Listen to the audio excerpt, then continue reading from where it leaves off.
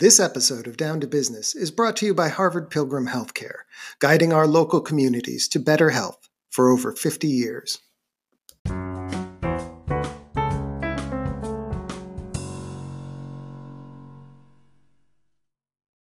everybody, this is Jeff Feingold, editor of New Hampshire Business Review, with our Down to Business podcast for June 10th, 2020.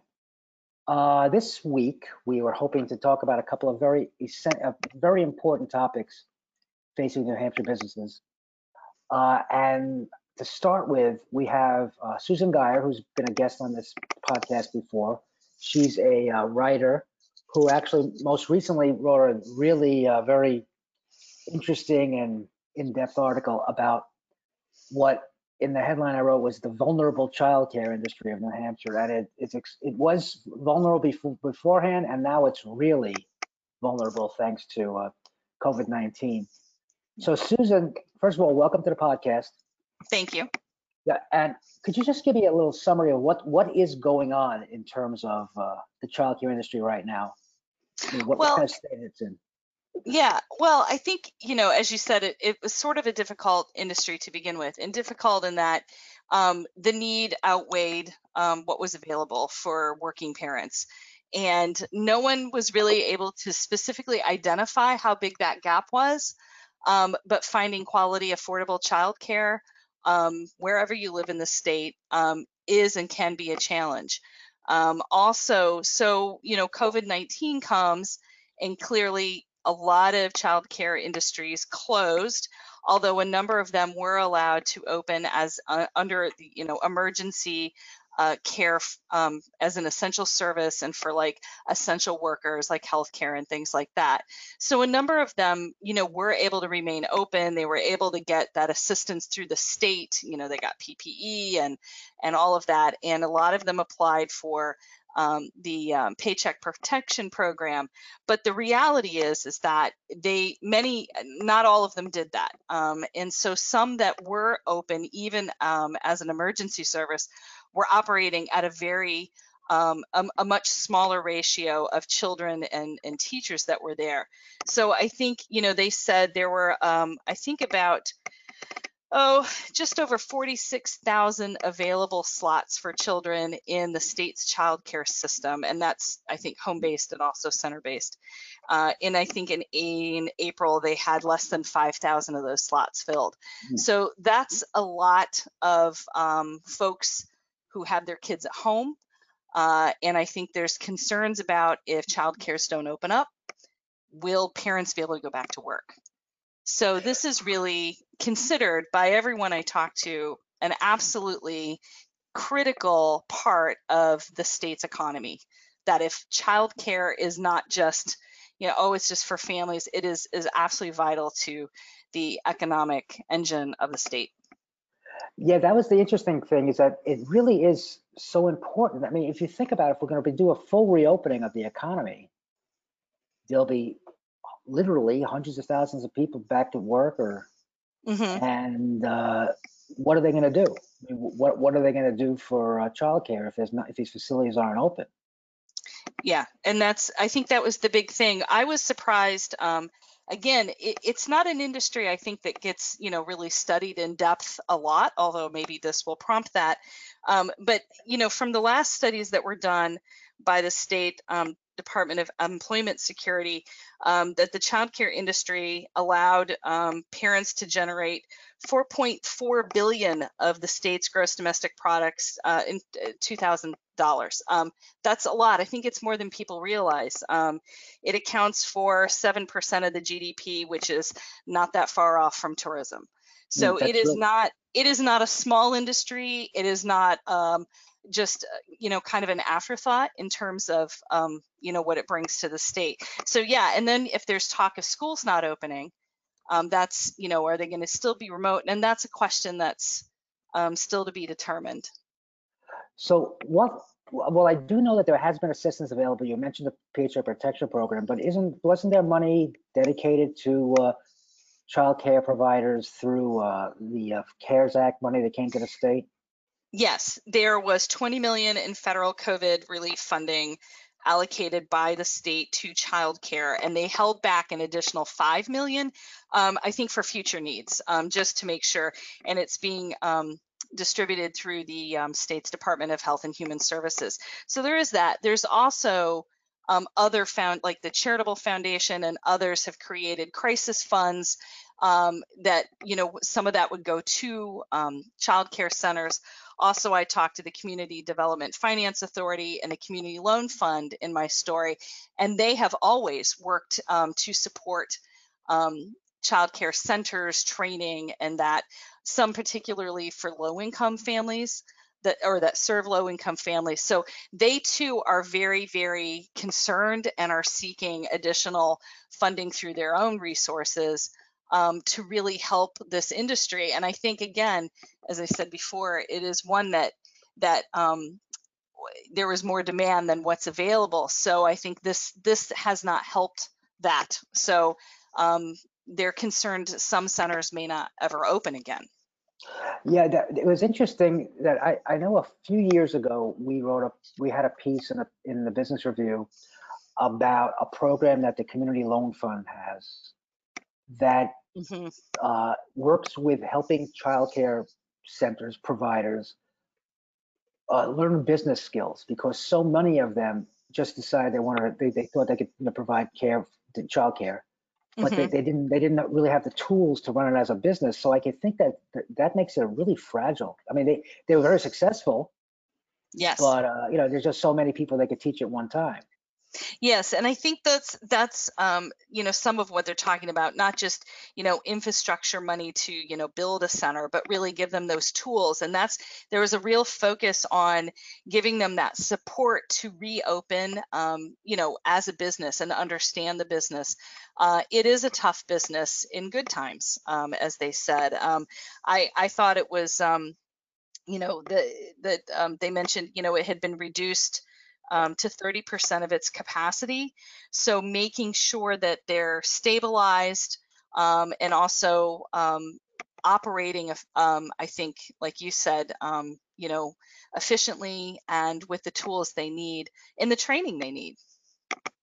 Yeah, and another aspect to this is the workforce itself, the people who are providing the care to the children.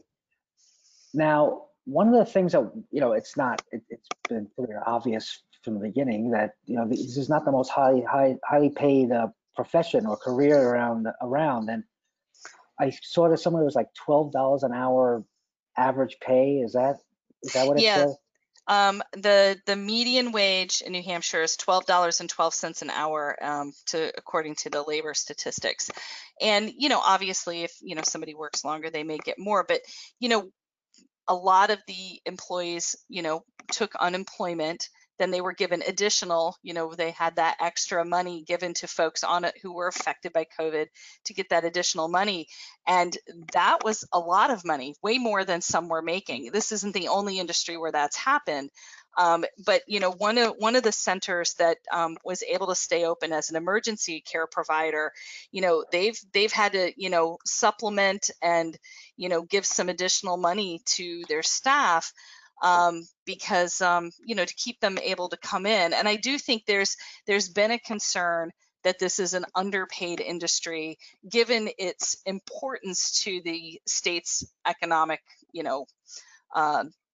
importance overall, that this is something that everybody relies on, and it's often a low paying job, and certainly one that maybe deserves people to look at it a little bit differently. Yeah, and then you think about it, it really makes you question the quality of the workforce. I'm not saying that everybody in that industry is incapable, but it takes a certain kind of person to be able to say, I'll take $12 an hour and I could make 15 or more working, in normal times, at a retail store. That's the other thing that it raises is this idea that childcare, people who provide childcare are underpaid. They care for our children, and there's a lot of arguments about what teacher pay is. For the most part, is also something, and they're taking care of our children. So you think about the priorities that we're talking about here.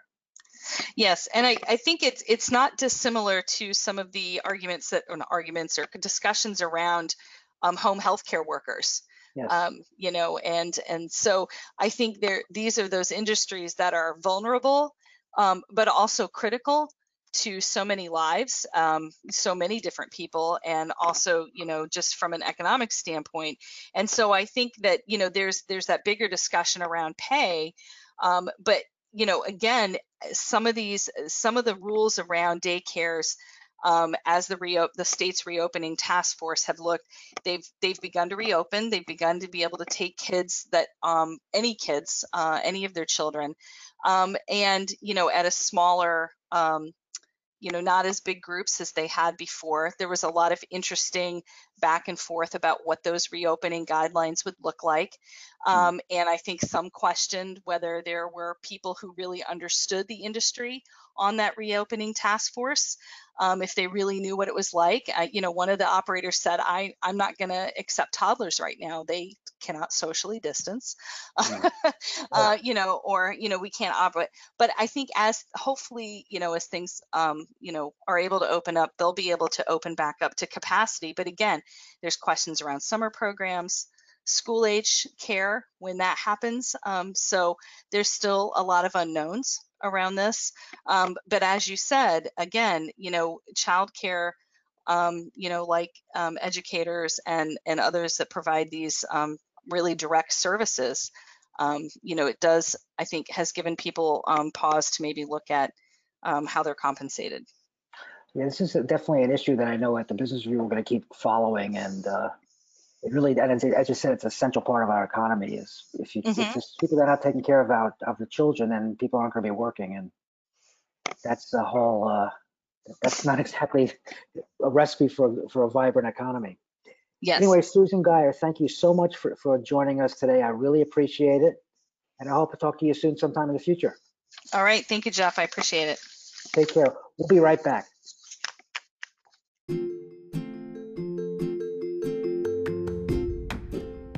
We'd like to thank Harvard Pilgrim for supporting Down to Business. While so much has changed, Harvard Pilgrim's commitment to their members and the local community has not. Whether you're looking to shake it up, stretch it out, or get centered, Harvard Pilgrim's new live virtual well-being courses have you covered with Zumba, yoga, guided mindfulness, and more. All courses are available to everyone at no cost. Get more details and check out the class schedule at harvardpilgrim.org/livingwellathome.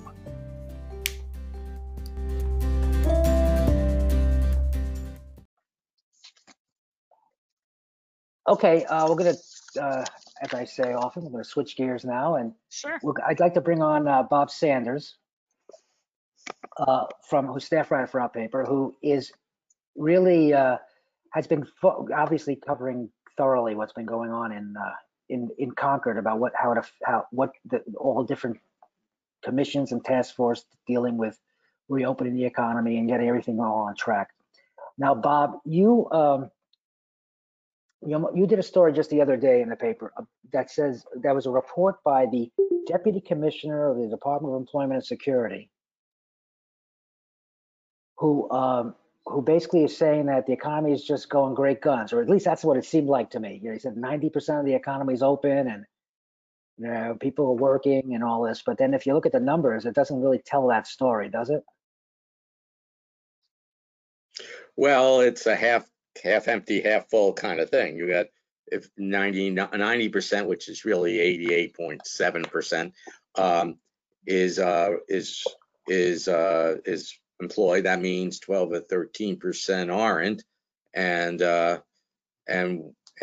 that's like 5 times what it was. So it depends how you look at it. But he was giving his presentation to the reopening task force, and it's certainly what they wanted to hear, that what they were doing was working.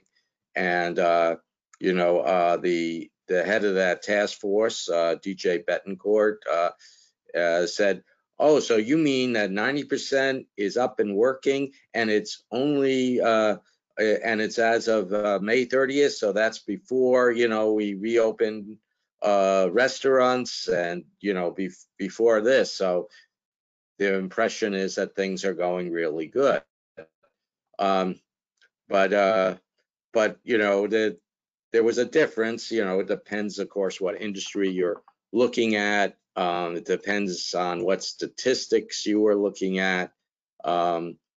He was looking at the statistics of the ongoing, you know, the ongoing claims. In other words, where people were collecting. For a while, in the beginning, he was looking at initial claims, and that was what was emphasized. So we had these huge unemployment figures that were they were most up to date, because those are the figures that are just a week off.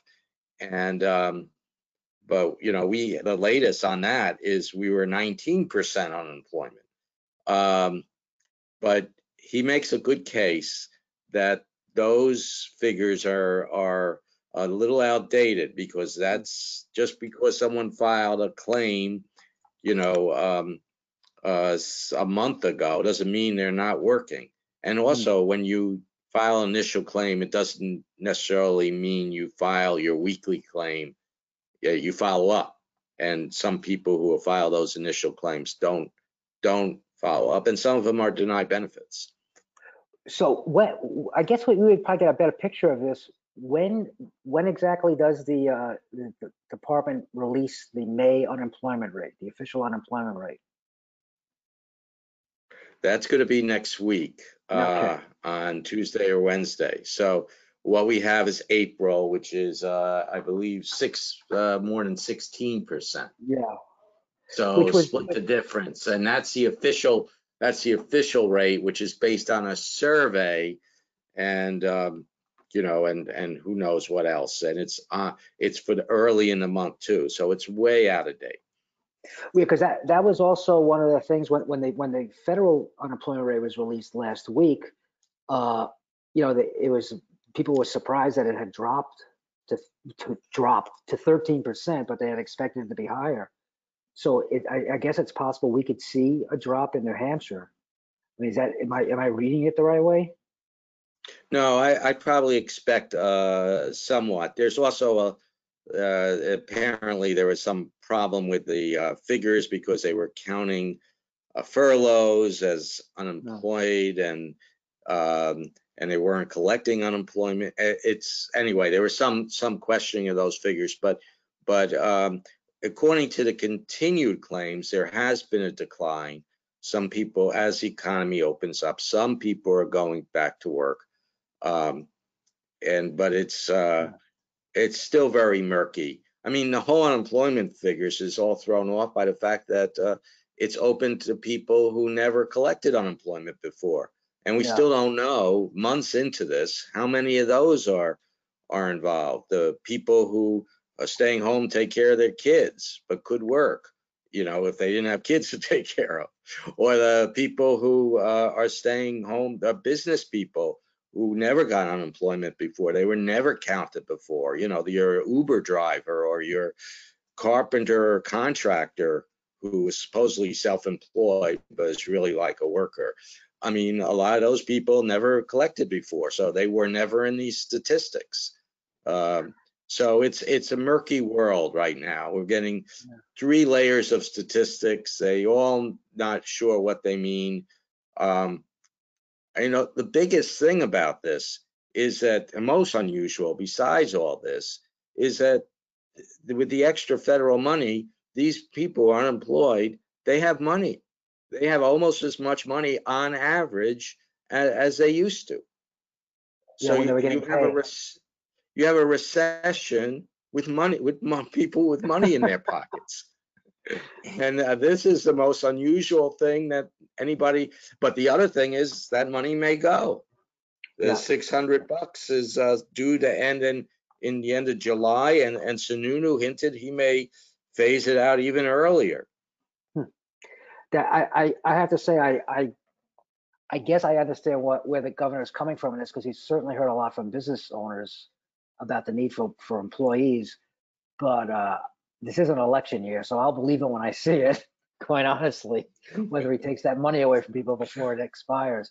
But the other thing about this was that you had some numbers about how it affects different industries. And I know that probably at the top of the list or the bottom of the list is accommodations, the lodging industry. And that's Right. just, yeah, and that's just obviously been hammered because at least with restaurants, which is also not exactly robust, they had employees coming into, whether it was working on, curbside pickup or whether they were working on, the various kinds of, when they finally allowed them, people come to outdoor seating and all those things. But accommodations, they just started opening up the other day. Yeah, they actually were open for quote essential workers. Yeah. But otherwise no. And I talked that some of them could open and decided not to. They're just not. Nobody's coming. Unlike restaurants, which when they open their outdoor dining, people wanted to get out. People are not running around traveling in different states right now. They're not even supposed to take people in different states. Under the new rules, they have to say they've quarantined for 2 weeks before they come up to New Hampshire. Which is kind of silly. Because they may be coming from New York, and so you're worried about the virus, but they could be coming from Upper Maine, and they'll be better than coming from there than from Manchester. But anyway, so according to these figures, they were at less than half, were employed at the peak of this, which was about a month ago, the beginning of May. Now they're at 61%. Now this is before they opened, so I'm not sure where that's coming from, unless they're gearing up, or why that would go up because of the reopening, which makes me kind of suspect these statistics a little bit. But anyway, they're still at 61%. That's not great, and they're in pretty bad shape. Retail, it depends what kind of retail you're talking about. Because if you're talking about grocery stores, they did pretty well. But if you're talking about clothing stores, not so good. And I'm just trying to look here. We got they were down to 52.5, a little better than the hotels, and they went up to 72.8. Now they've been open for several weeks, and there's some that have been doing very well. I mean, essential ones, of course, like bicycles and auto repair to some degree, swimming pools, and but clothing stores were pretty bad. But then I drove by some that were before they were opening. I think it was TJ's, and there was a line outside. Everybody 6 feet apart, but there was a line before it opened. At TJ Maxx. Yeah, Wow. In Concord. Well, I guess that's a sign that people are probably just as eager to go spend their money as they are to sit outside and eat. So maybe that's a good sign. I don't know. Anyway, Bob, thanks very much for this. I really appreciate you explaining this to us. And we'll see what happens next week as we go through this journey through the coronavirus economically.